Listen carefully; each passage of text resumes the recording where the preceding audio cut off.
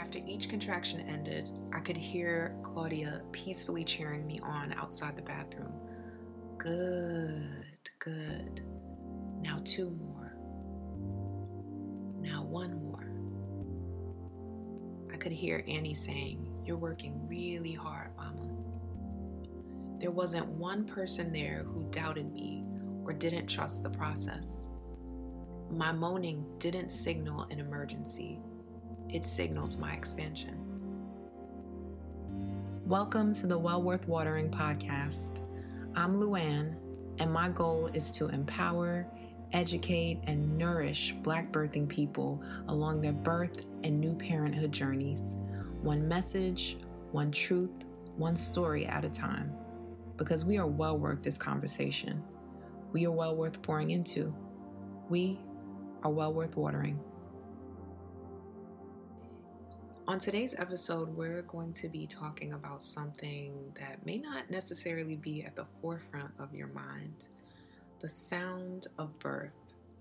Now, I know that many of you might hear that and think to yourself, oh, you mean a bunch of screaming, a bunch of yelling, maybe the sounds of your newborn baby crying. So yes, a lot of it is that, some of the things that I just mentioned, but it is actually something much more layered, right? And I'd like to talk about that today. But before we jump in, I want to set the tone by reading from a piece that I wrote on my blog several years ago. It's actually the story of my second birth experience. The piece is called Firstborn Second, Malcolm's Home Birth Story. Soon, what would be the most intense and memorable part of my labor came. I was entering transition, the part of labor when the cervix thins and opens the last couple of centimeters, usually between 7 to 10 centimeters. The way the pelvis opens while on the toilet is ideal for labor progress. It gives your baby the widest opportunity to make their descent deep into the birth canal, making transition contractions notoriously intense. Fear, self-doubt, and divine knowing may all be at the conference, but you only need one keynote speaker. The first 2 contractions were difficult, but the third one took my breath away. It was the only time I can remember calling out for my husband. He had slipped out during one of the very short breaks between contractions to check on the birthing tub. As I felt another one mounting, I called out for him. Even through these challenging surges, I was holding on to my peace like it was air. I groaned, rocked, bellowed, and buried my head into Michael's stomach so that I had a familiar and comforting smell surrounding me. After each contraction ended, I could hear Claudia peacefully cheering me on outside the bathroom. Good, good. Now 2 more.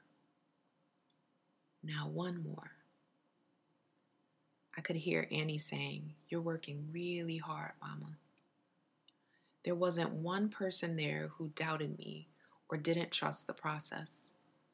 My moaning didn't signal an emergency. It signaled my expansion.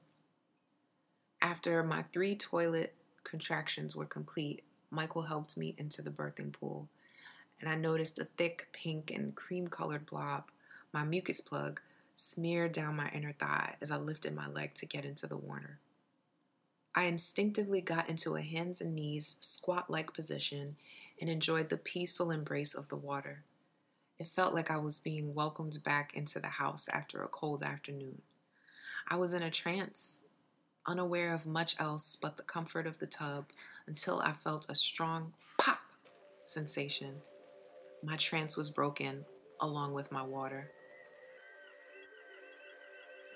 The pressure of my son moving into a crowning position shocked me. I must have looked like a feral cat thrown into a bath. I started backing up in the tub as if I could go back to the part of birth that was less intense, the part that required less resolve, less focus. I had felt this uncontrollable urge to bear down, something that I had heard about but didn't recall from my first birth. I remember squealing, "Can I push? Can I push?" Now, both my midwives encouraged me to listen to my body and push as I felt needed to. I tried to breathe my baby down, a technique I'd practiced during pregnancy, but my mind had clearly left the room as my body entered the second stage of labor. Still upright on my hands and knees, and the intensity of the pressure just became too much. I tried desperately to get back to my solace as the baby crowned, but I lost my grip of peace.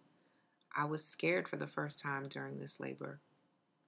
Claudia sensed what was happening and took the reins. She told me to stand up, and I reluctantly followed her instruction. She stood behind me and held me. "Put your hands to the sky. Let go and give your body and your baby permission to come." Her words supported me in a way that no hands could. She held me, but her affirmation is what coaxed my mind back into my body. The job of my womb was almost complete. It had nourished this baby for many months, and now it was time to let go. Claudia slowly let me sink back down into the water, with my arms still raised in the air. I can't remember if it was by instinct or suggestion, but eventually I moved into a seated upright position. The mood was so much lighter now. My contractions slowed down a bit since I was in the water. I was in the pushing phase now, so my contractions came with plenty of rest in between. I let myself surrender to the water, the music, and the process. The music playing in the background landed on Bob Marley as Michael and Claudia sang along. "We'll share the shelter of my single bed." "Why did it have to be a single bed?" Claudia chuckled, at ease at what must have been one of hundreds of births she'd attended. "'Cause they were poor," Michael added with levity and not a hint of worry on his voice. We all laughed. It all felt so familiar, like home. Laughter, music, peace, surrender. Claudia and Annie told me to start focusing deeply on my pushing now because our baby's head was nearly out. I channeled all my energy and breathed down with everything I had. I'll never forget that last push. I thought to myself, this is it. This better be it. This baby better come out of my body right now, or I swear. Before I could finish threatening myself, I let out a guttural and knowing scream. I didn't have to open my eyes to know the baby was here. "I can't believe I just did this. I can't believe I just did this. I can't believe I just did this. I can't believe I just did this." I chanted those words with sweet abandon for the first couple of hours after this birth. The sun had risen, and my best friend was on her way to help out with our daughter, who was still fast asleep upstairs, unaware that her little brother had just arrived.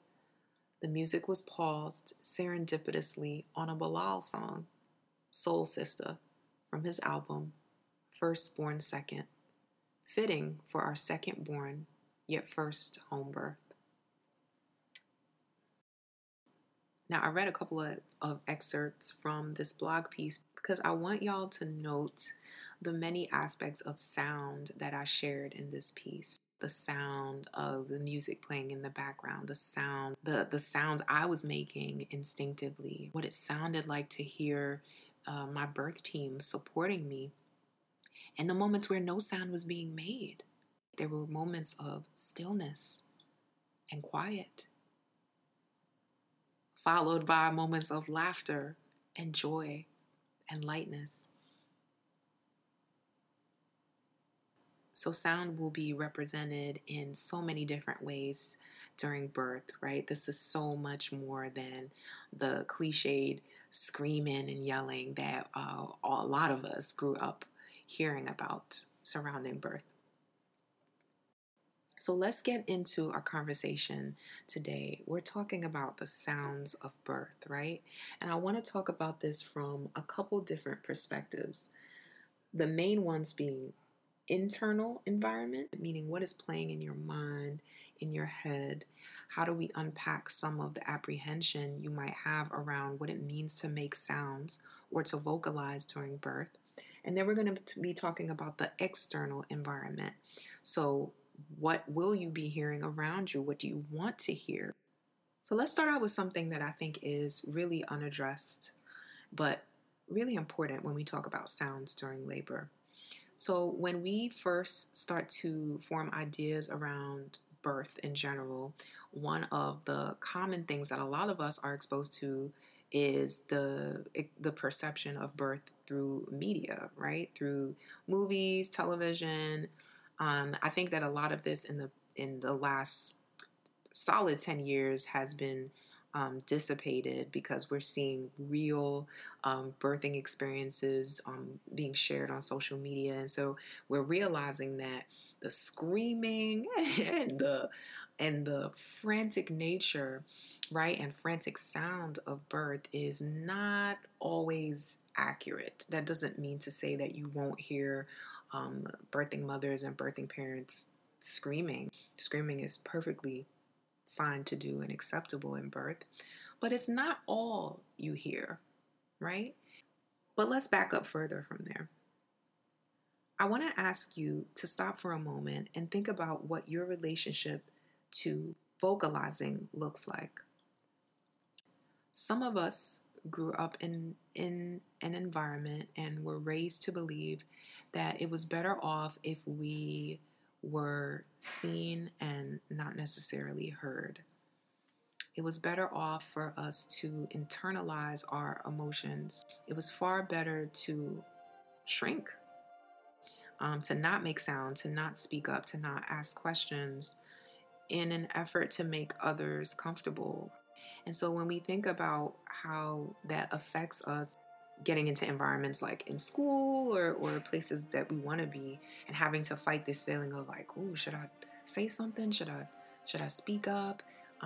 We take that all the way into the birth experience and we imagine ourselves screaming or moaning or groaning or just in general being loud in birth, something very counter to what we learned and maybe what we saw. How do we grapple with that tension? Is this the time we do what we think we might not be able to, what we shouldn't do? So I want you to sit with that for a little bit and take a moment to think about what your earliest agreements around making sounds might have been and how that might be showing up for you as you get ready for this birth experience. So with that context, let's move on to the second piece that I want to talk about, which is why vocalizing during labor is not only perfectly fine to do, but is beneficial for the labor process. So vocalizing during labor can look like many different things. It could be moaning, it could be deep breathing, deep exhales, groaning, grunting. It can even be screaming, right? But vocalizing during labor can also look like laughter. And one of the main benefits of vocalizing during labor is just to release all of that tension and stress that one might be feeling as you ride the different waves and surges of birth. It is a way of discharging the intensity of a contraction, right? So as you're experiencing these surges, this tightening in your uterus, in the lower abdomen, all of those sensations that we feel during labor, it is a really, really instinctive way to just let that tension go. And it actually makes contractions considerably more manageable. So imagine yourself breathing through a contraction, and instead of just letting it out with a nice audible exhale, you almost barely exhale, right? Or you almost like tighten up. That tension begins to build not only in your throat, but maybe it spreads to your shoulders. Maybe it spreads to the base of your neck, down on into your jaw, right? So letting it go through sound can be really, really valuable. Breathing in intentionality and letting go, exhaling of everything that doesn't serve you.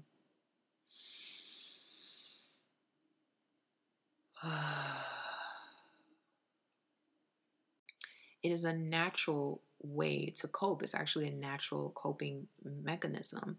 Now, towards the latter part of labor, particularly the birthing phase or the pushing phase, vocalizing can serve a particular role. So, as you enter into that birthing phase and you try to bring in a measure of control, right, around pushing during each contraction, what we want to avoid is getting into a mode of pushing that involves holding your breath. That's also known as purple pushing.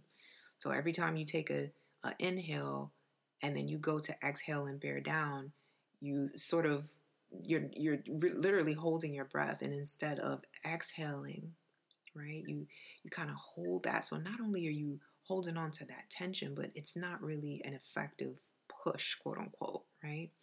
And so I like to encourage clients to take a deep breath in, and then as they exhale, vocalize that exhale and imagine themselves breathing down that. Imagine the breath literally moving down from their throat, down into the seat of their womb. This is also referred to as J breathing. That is a term that some of you might have heard. And if you haven't heard of it, and this is your first time, I encourage you to look that up and get some more information about it. It's a very powerful technique that you can practice now as you prepare for that pushing stage. Now, where sound comes into play here is that when you exhale, you can really utilize that sound piece, that groaning, moaning piece to make a powerful, to allow that breath to make a powerful exit, right?